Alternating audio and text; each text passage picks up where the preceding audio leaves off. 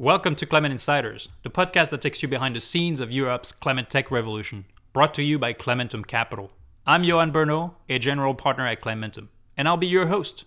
In each episode, I'll have one of Europe's top founders and investors, and we will try to understand how they think about climate, what has led to their success, and what are the best insights they can share with you to accelerate your climate journey. There will be a lot of terrific guests on this show, and we won't shy away from spikes, secrets, and contrarian views.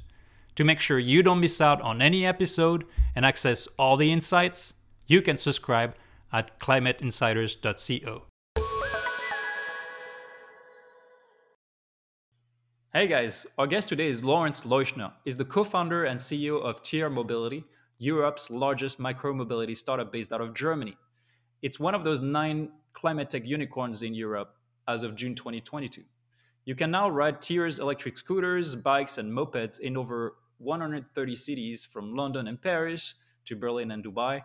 They were founded in 2018, and today they count more than 900 employees. They've raised more than $650 million. They did 6 acquisitions to consolidate their leadership. So it's definitely one of those leaders in mobility in Europe and one of the largest players globally. There's a lot we can learn from Lawrence as a top entrepreneur, but also as an impact investor. Lawrence has pledged his entire stake in Tier into his own climate fund. So I'm very curious to learn more about this. Without further ado, here is Lawrence Leuschner. Lawrence, I'm honored to have you on Climate Insiders. Welcome. Thank you. To kick things off, I wanted to roll back Tier's history. So it wasn't an overnight success, was it? I'm sure it's been a bumpy road. Can you tell us the cornerstone moments that turned Tier into a success story? Yeah, absolutely. So I think from the start, we were a bit behind the overall market capitalization. So the competitors, especially from the US, had much more capital, 5 to 10x, I would say. And we needed to start differently. We needed to be the David and the Goliath game, and we needed to actually build a game plan that differentiates us from the rest with being more capital efficient and winning cities for the long term. So I think we did a pretty good job in the beginning to make sure we have a very unique strategy, including partnership with the cities, including building hardware that lasts longer, doubling down on sustainability, which is my background, and creating an infrastructure of mobility where we own the operations. And I think that was like the first cornerstone.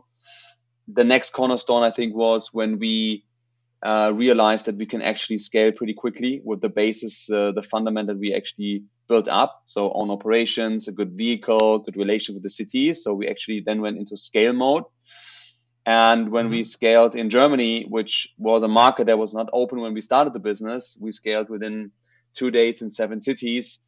We went up the app charts to be the number one, not in mobility, but in the global charts, so before WhatsApp and Google Maps, etc. So I realized that we have a massive product market fit, and the team was working really hard to actually make Germany happy. And I think those are the 2 first milestones that I remember that gave us a lot of tailwinds that also concluded then in really good funding rounds. Yeah, and look, from my chair, it looks like this whole e-scooter wave has been happening in 3 waves, right? First, it started with the Chinese bikes, the super cheap, super uncomfortable ones. Uh, then they were all gone. We've seen millions of bikes piling up in cemeteries in China. It's frightening. Do you even know what happened to all those bikes in the end that were in Europe and seem to have been sent back to China? Yeah, I mean, I know the story, and it's not for me a feasible business model. If you Yeah. just buy new bikes, you don't repair. So they had no repair infrastructure. So I'm coming from a repair background. So my business before that was rebuy, and we were giving over 100 million products a second life, like mobile phones. So I just Okay. can't leave a scooter behind. So our repair infrastructure was built by day one. And so the second wave, right? Chinese are gone. Then we've seen the rush of Uber, Lime, so the massive wave of those overcapitalized US startups taking over the cities in Europe. 12 months later, gone. Uber announced a pullback. Lime also has retreated. And then the third wave really is the wave of consolidation between some of the largest players in Europe, which you've played a big part of, and you've acquired smaller players, and now you seem to dominate. The question is for how long, right? Do you think this is now set and it will kind of Listen, the landscape is frozen? if you think you're set, I think you should retire. So I don't think we are in the moment where we are set. So there are so many challenges along the way of a company, especially in the sector, where you need to be prepared for. If it's regulation that changes, if it's a new competitor coming in, or supply chain constraints, or capitalization challenges when you look at the financial markets. So I mean, you always have to be on the tip of your toes and figure out what is going to be the next leapfrog that you want to pull off. So you need to be really focused on making sure right now, one of the two things that we really need to make sure is create a profitable business, because otherwise companies who are not focusing on profitability will not survive. Right, there's profitability, but there's also the impact profile of such a startup. And I can't help but ask the question that's on everyone's mind is what is the actual impact profile of e-scooters these days? How long does the battery actually last, Yeah. and how often do we need to change it? Sure, I can answer that. So, first of all, when you looked at the business model, it was not sustainable. So, when companies Hmm. were deploying scooters that last for weeks, I'm talking about 6 to 8 weeks, sometimes 10 weeks. So, that is not a business model if you just deploy venture capital into scooters, and the payoff period was longer than the vehicle actually lasted. So, doesn't work. So, therefore, we worked out an own vehicle, co-developed that one, and now we're looking at a lifetime of 5 years. So that is a proper vehicle. And even if there are parts that aren't working, we replace them, repair them, etc. And even if it's really not working anymore, so certain parts don't work anymore, we recycle them. Battery is a big part of it. We develop own batteries. We think there are multiple ways to build a more sustainable batteries, not only from the origin of parts, and the sources who are in the battery, but also how you treat batteries, how you diagnose batteries, but also how do you recycle or reuse batteries. So we have a full life cycle assessment done. So we make sure that the vehicles not only last long, but also when they are replaced, we have multiple streams to recycle and reuse them. And do you assemble all the parts in Europe? Do you still source them from China? We And source them. We source them and globally, okay. and sourcing is globally because different resources come globally, and then we assemble them. But currently, it's much more sufficient for us to do that in Asia, because in Asia most of the resources come Okay. together. And how do you intend to extend, right, the life cycle of each battery? Just making them bigger? I've seen that, right, in new tier mopeds or scooters. Just the battery is Yeah. increased in size. But how do we make that more sustainable, right, long term, right? Looking at the next 10 years, what's the So leapfrog that needs to happen technologically? yeah, I mean, there are different ways how you can increase the lifetime of batteries. So first of all, you need to make sure that the casing is really bulletproof, waterproof. So we are outdoor. So we are in the outdoor battery business. So therefore, you need to make sure that your ceilings and all the bolts, everything that is built to make the battery fitted together needs to be like really strong, that you don't have any water problems. So that's one. So the overall design of the battery, the production of the battery, how you make the case, is one thing. And then you need to look at which cells you use. You use cheap cells, you need high quality cells. So that's also a big part of the overall production. And then the third piece is, when do you need to repair? So if you don't diagnose things, things will start being a problem and then they spread. So I think there's ways to diagnose batteries over time to make sure that you can actually repair the batteries before they completely die. And what's the name of the game in this kind of business, which is hardware intensive, capital intensive? Is it to handle the inventories? Is it the shipping? Is it the maintenance? Is it really the repair? Is it really one part of that value chain that is You mean critical? you're asking what's critical for running a micromobility company? Micromobility and doing it profitably with Yeah. profitability, but also sustainably. Yeah, yeah, exactly. I mean, you hit the point. I mean, when I started this business, our mission is to change mobility for good, and it's still on. So we need to make sure that we actually creating an impact. And you talked about impact. So I answered the Yeah. question to the battery, but the question is, what is the impact that actually scooters have? So what we're doing, we're measuring the rides that you replace with a scooter versus a car, versus a subway, versus walking, etc. So we have enough data research done to actually can prove that we are replacing about 18, 19, 20% of car rides that are rides that you can do by a taxi or they have been done by their own car. And those replacement rates are a multiple factor of CO2 emissions per 100 per 1 kilometer traveled in gram of CO2. So therefore, if you compare that to the ones that replace walking, at the end we are net positive. That means we're replacing kilotons of CO2 in the cities, and that gives me also satisfaction to actually run an impact business, because that's how I built here, and that's what I've done before, and that's why I'm putting my money in. Can I challenge that for a minute? And Sure. because we are looking very closely at the LCAs and impact footprint, and we were trying to keep our portfolio companies very accountable. Yeah. And I can't help but, and our audience, right? Anyone in the audience will probably make the same challenge that the e-scooters, they seem to actually shift people away from food, bike, or public transportation, but not actually from cars. Do you have any stats to back it up? Is it really Yeah, yeah. the trend is changing? That's what I just said. I mean, if you go on my LinkedIn account, I did a full transparent analysis of the data that we have, and we did a massive research which shows that 20%, around 20%, we replace cars. That means 80% replacing something else. Yeah. So you're right. Okay. We're replacing also walking. We're replacing other bike rides. We're replacing subway, etc. But if you look at the net, yeah, if you multiply the positive impact and the negative impact, and you look really at the net, we are still very positive because a car emits 150 to 250 grams CO2 per 1 kilometer traveled. We are at 40. So we're talking about 4, 5, 6 times reduction, and you don't have a four Yeah. or five times reduction if you compare it to riding a bike. And what's the game changer now to go from 20% to 100% or 80%?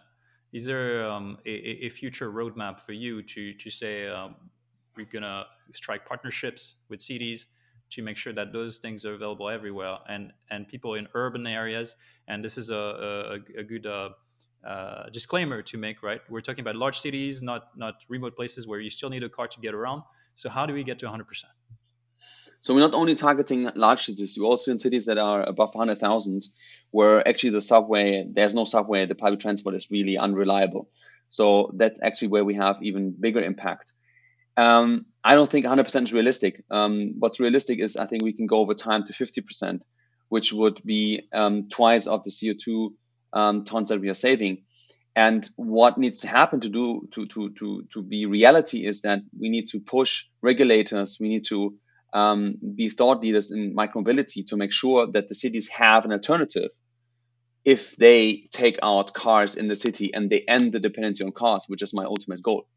So the combination of different options, so infrastructure helps a lot, but Mhm. really advocating for there are enough solutions that we can offer the citizen of the city that have the ability to take cars and actually car parking lots out of the city. Because if you don't offer other solutions, people say, hey, wait a minute, I can't move anymore. So I think the combination of subway, micromobility, privately owned vehicles will help us a lot to drive for the challenge to create an emission-free city. Now, how capital intensive is this scenario? Will you continue needing hundreds of millions of euros in funding to scale, but also stabilize the business model? Or are you already reaching an inflection point where the business revenues feed the model? Yeah, I mean, we're growing really strong. We're growing every year over 100%. This year, we're going to grow much stronger, and we see huge demand of people who are really want to replace their current mobility needs that they have done before, and they realize that being in a car is just not a great way of moving. So we can clearly see that you are so our utilization rate, how many scooters they ride a day, or how many people riding a scooter per day is picking up. So I think with the assets, that is the majority of the investments, that will be reduced, because we think we are getting to a stage where we have good enough assets, and then we need to really optimize the utilization of the vehicles. We are currently at 300,000 vehicles, so we added, with our acquisition and our own deployment, over 150,000 bikes, actually to over Mhm. 200,000 bikes. So we are not a scooter company, we're actually a micromobility company where the majority is bikes. Tell us one of the biggest learnings from the last 4 years building Tier. What do you now know that you wish you would have known 4 years ago? Anything that stands out?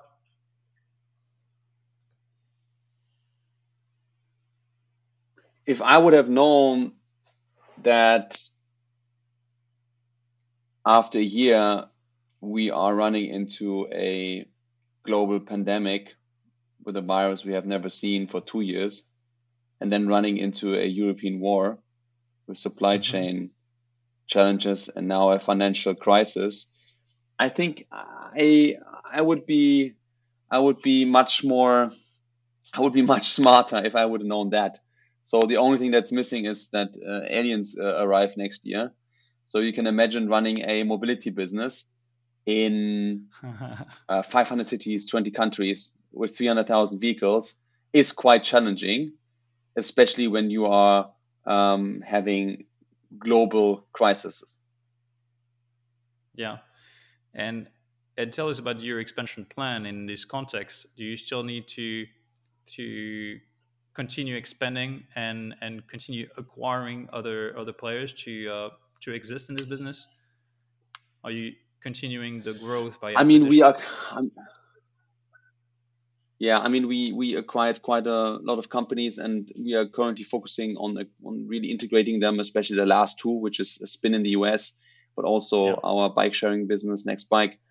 So we have plenty of work of integration to do. So currently there's no further acquisitions planned.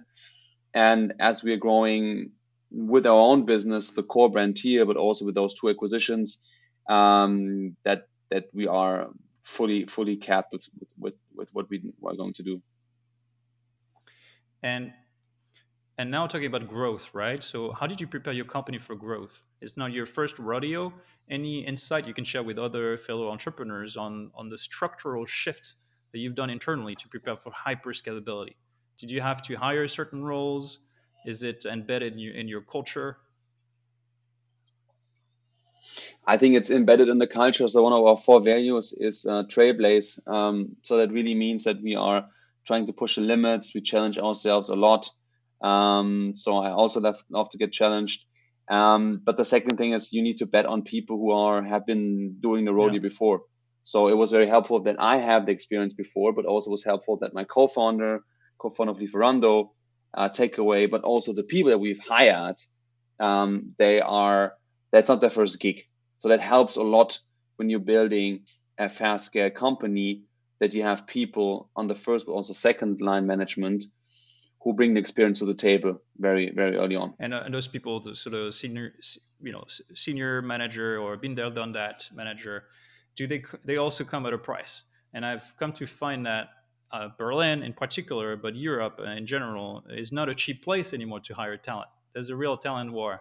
Are you to pay the price no matter what and compete with Google, Facebook, Amazon, or are we still not there? To especially for impact startups.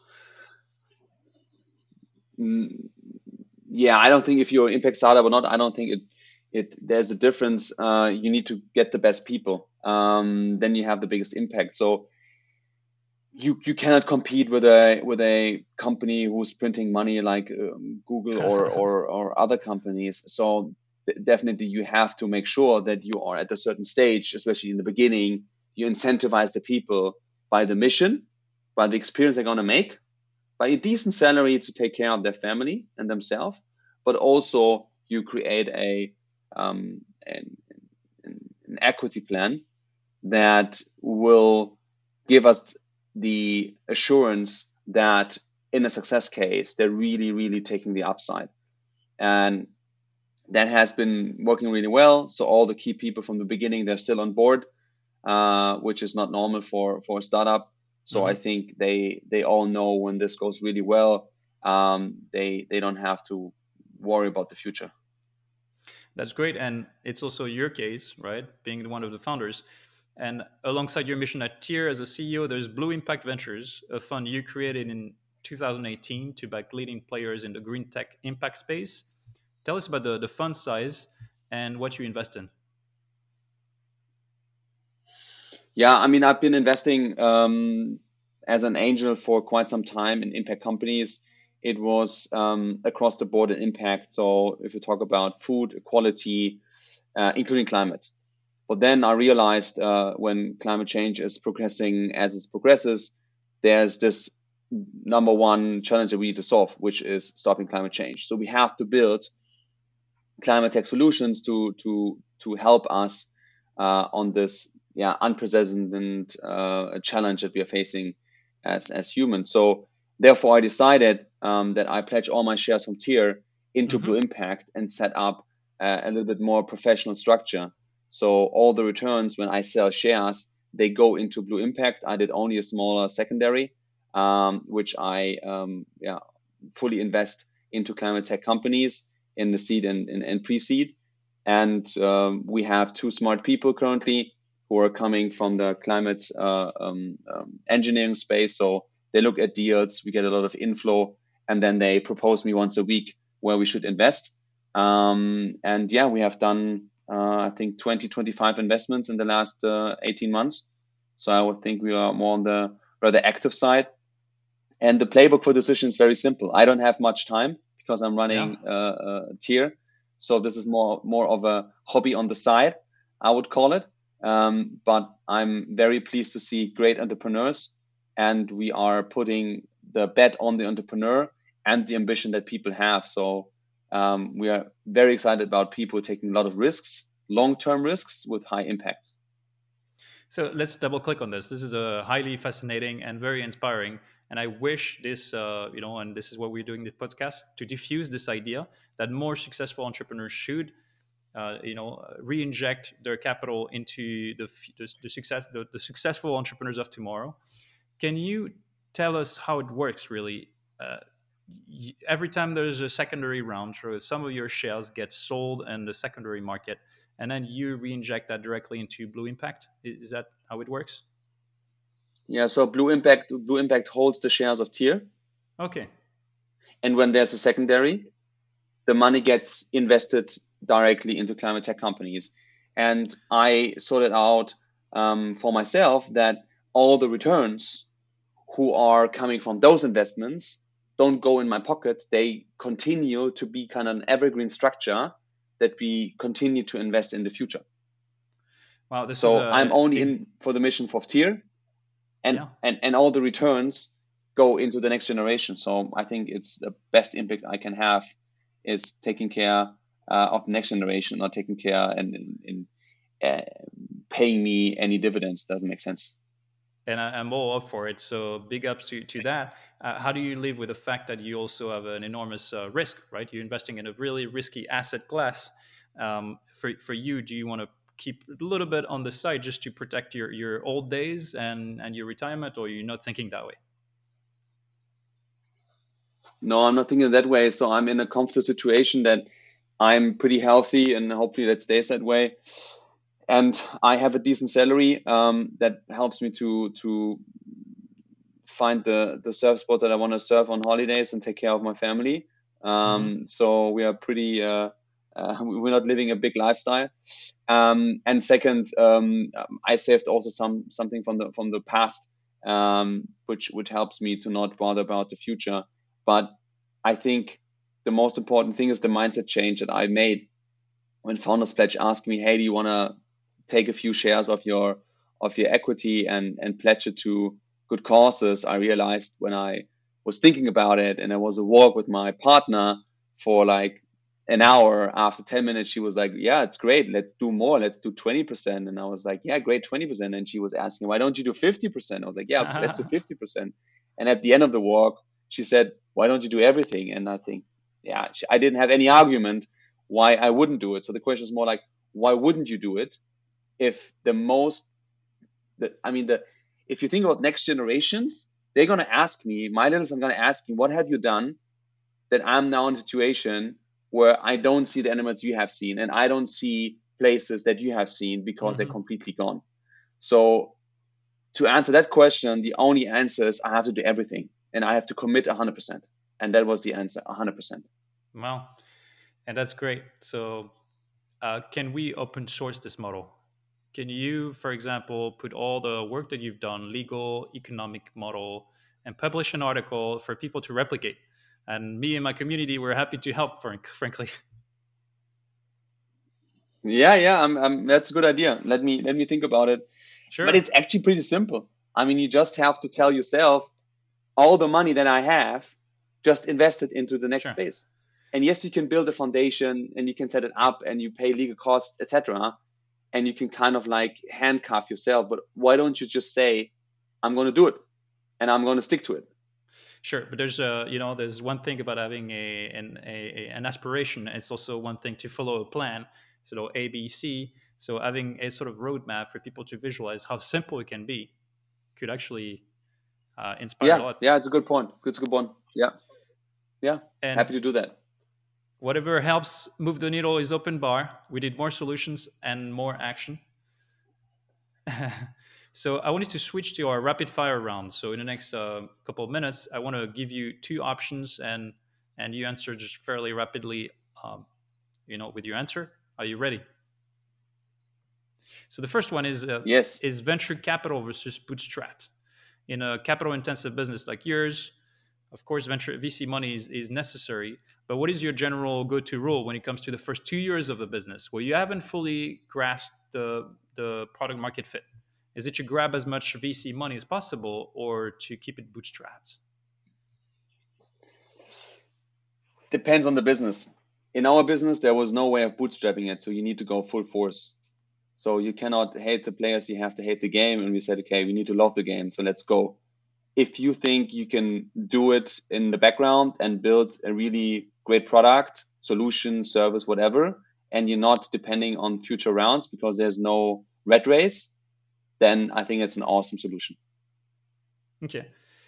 Now, looking at the future of tier, what is the more likely scenario? Getting acquired, since you love the game of acquisition so much, or is it an IPO?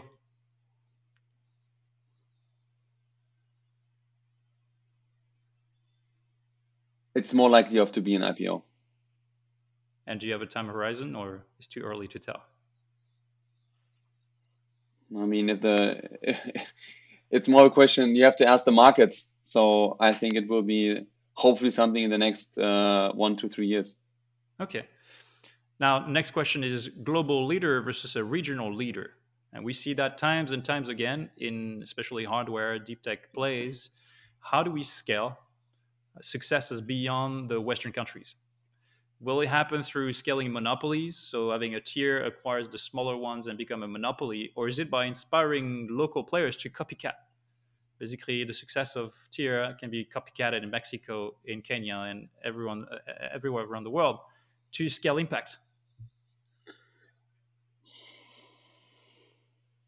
Depends on the business. In this industry, I think it's more of like a 2 3 player global game than many local players because the need for funding is quite significant, especially in the beginning, to build your brand, to build hardware, to deploy hardware, etc., run operations until you're profitable. So I think especially now the pressure will be on the smaller players as for the big ones. So consolidation will increase, and therefore overall there will be a couple of players rather than 20, 30 regional players. And now, last question to the rapid fire round: investor or founder, which role drives the most impact in your opinion? And you're perfectly suited since you've been in on both sides. Any particular opinion? Founder, founder, Founder, founder, founder.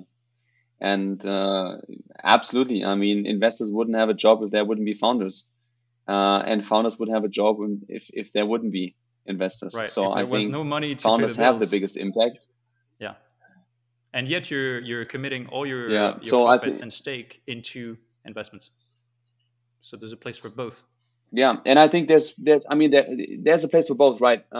But I think um, there needs to be an ecosystem, and I think you're also shaping it in the climate space which is really important that founders have better access to capital on the climate tech world, especially on the groundbreaking things that people are really thinking about, which we need. Yeah. So overall, the ecosystem needs to be fueled by venture capital, but also by the founders. But at the end, it starts with the founders. Yes, absolutely. And since you're talking about the ecosystem, how do we accelerate the growth of this ecosystem? For people that dream of working in climate tech as a founder or as an employee, and I want to leave their bullshit jobs, made of hierarchy, meetings, and politics, and want to join inspiring organizations like Tier. Any advice, any practical advice you would have for them? Where should they start?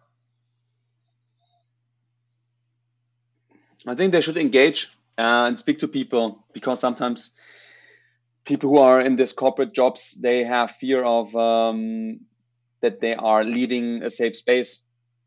But actually, leaving a safe space to go for adventure is always the biggest fun.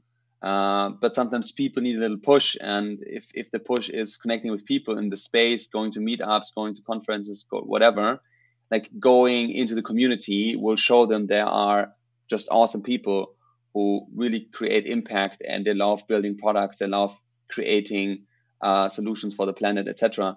So I think it's going to be much more fulfilling if you go to a startup, because you're going to learn much quicker. So at Tier, we always say what you learn at Tier in 1 year is what you learn in corporate in 5 years. And I think it's something that employees uh, many times repeated. So I think just go in a startup, learn. You can leave anyway at one point of time and build your own thing or go to a corporate. But I think your learning curve will be the biggest in a startup. Yes, and let's double click on that as well. Is let's face it, right? In today's competitive job environment, startups are either too early with huge uncertainty, which isn't to the taste of everybody, or they have already reached a critical size, like you could argue tier, where it becomes hugely competitive to get hired, or you kind of get a junior role is not as exciting. So for the 99% that are still on the sideline, not in climate, but looking a way in, where should they start? Would you advise them to get a position in a risky early stage startup and battle their way into a scale up? Um, uh, Yeah, depends on the profile, the experience that the people had. If I would be a young person, I would go straight to a startup, because that's where you learn the most. So there are still situations where we are a couple of thousand people, and we need people who have seen bigger structures, who have seen how to navigate bigger ships. So therefore, there's also a need for those people that are more experienced. So I think it's depending on your profile. But anyway, as I said, it's the biggest adventure is a startup, and if you look at the startup as an adventure, the biggest adventure of that is actually in the beginning. yeah, that's right. That's right. So burn your wings, break things, learn a lot. I would say that startup experience is probably the biggest leverage in your career these days. And for those people that think that they've missed a train, that is too late, it is not too late. This is just the beginning. It's barely starting, and climate change will occupy our days till the end. So, how can people reach out and join Tier? Is there one avenue you would recommend? Yeah, I mean, we have go to our career page, send me a message on LinkedIn if you want to do something for Blue Impact.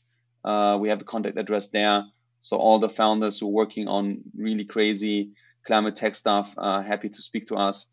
We always take a look at it. So yeah, And for don't be Blue shy.